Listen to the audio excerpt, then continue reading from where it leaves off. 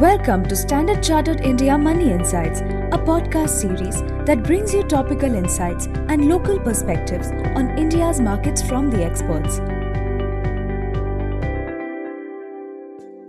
Hello everyone, I'm Vinay Joseph, the Head of Investment Products and Strategy at Standard Chartered Bank India. Today, we bring you another edition of Views from the Street, where we delve into market insights from industry veterans and market experts and how it should help you look at your investments going ahead. Today, we are joined by Anubhuti Sahay, Executive Director, Head of South Asia Economics Research, Standard Chartered Bank. Thank you, Anubhuti, for taking time out and joining our podcast. Thank you, Vinay. Let's start with the most pressing question on investors' minds since we just had the budget. What are your key takeaways from the union budget and what is its likely impact on the economy? I think if we look at the India's FY24 budget, it maintains three themes. First, on gradual fiscal consolidation. Second, improved quality of expenditure. And third is the ongoing drive towards central government-led capex growth. This is evident from various statistics. The fiscal deficit for FY24 has been set at 5.9% of GDP from 6.4% in FY24. The quality of expenditure continues to improve. Even though central government spending and fiscal deficit are higher as a percentage of GDP by 150 to 200 basis points vis-a-vis the pre-pandemic average, expenditure increase is mostly composed of capex. And it is because of this capex push by the central government that the combined capex, which is combined capex at the center, states and public sector enterprises level, that it has stayed supported in recent years despite challenges posed by the pandemic and the war. While public sector capex has been slowing down over past few years, this has been fully or more than offset by increased central government capex.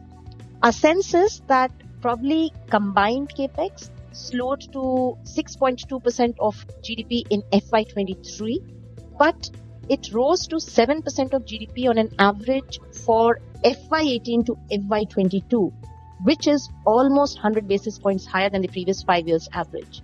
And our sense is that capex in FY24 is again likely to revert towards 7% of GDP mark. If I look at the rates market, the good news was from the cross borrowing, which has been pegged at 15.4 trillion for FY24. And since it was at the lower end of the market expectation, it has further added to the positive sentiment. Thank you, Anubhuti. Moving to rates, how do you see policy rates both globally and in India? And are we close to the peak for this cycle? In our view, we are close to the peak rates both globally and India. In fact, a few central banks, like the Bank of Canada, have already indicated a pause after hiking recently. If we look at the Fed's commentary on Feb 1st, it showed a shift from an unconditionally hawkish tone to a conditionally hawkish tone. Fed continues to point to ongoing hikes, but referred to the pace of hikes rather than the extent. Effectively, in our interpretation, Fed has turned data dependent. For India, we expect the MPC to deliver its last rate hike of 25 basis points at the Feb 8th meeting, after aggressive hiking in 22, which has been the case for other central banks. Now, of course, our view of peaking global and Indian rates is contingent on moderating inflation and growth in both the US and the Indian economies in 2023. Given our expectation of a shallow recession and moderating inflation in the US, we expect 50 basis points of rate cuts by the Fed in 2023, starting in September. In India, we, however, are not expecting any rate cuts in FY24. Given that India is an emerging economy with twin deficit and has high susceptibility to crude oil prices.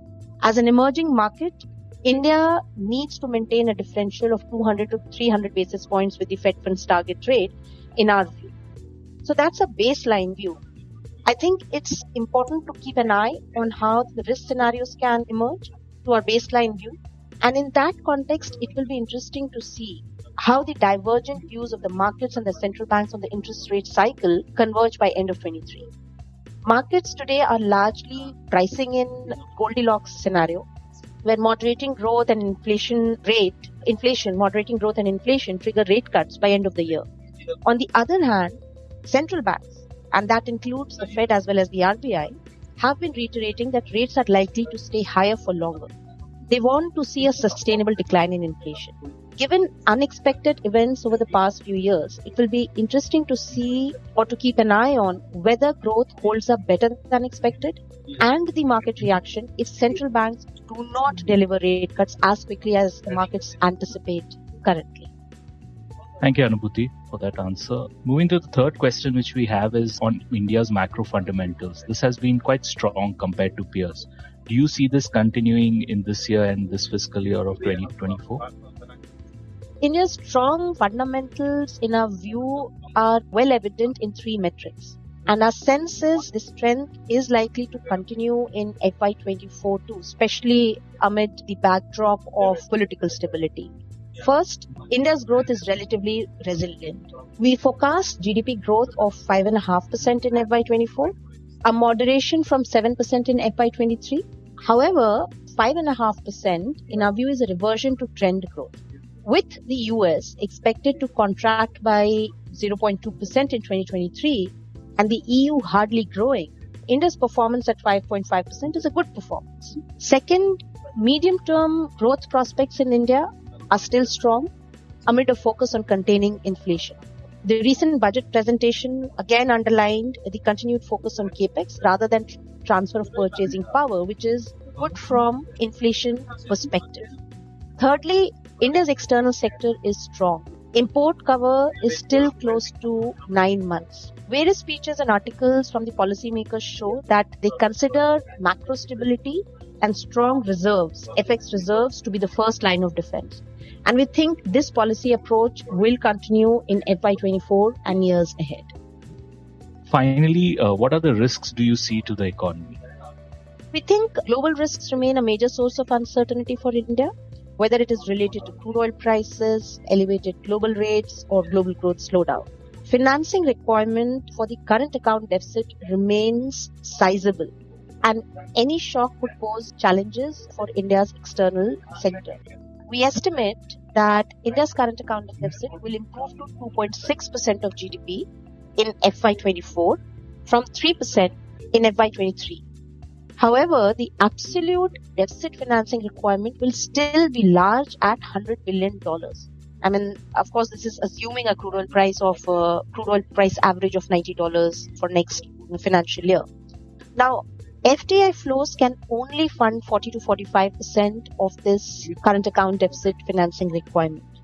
If the Fed keeps rates higher for longer than expected, this could have ramifications for external sector management in emerging markets, including India, as portfolio investment and other flows may turn more cautious. The other risk is if domestically, private sector investment recovery does not happen, say due to lack of demand visibility. If that turns out to be the case, then it can dampen medium-term growth prospects or delay the recovery process. Thank you, Anubhuti, for joining our podcast and sharing your views and outlook for the economy in the coming year. I'm sure our clients will gain valuable insights through this conversation. Thank you for listening to Standard Chartered India Money Insights. Stay tuned for the latest updates and market trends by subscribing to our podcast. For more information, reach out to your Standard Chartered Relationship Manager or visit www.se.com/in.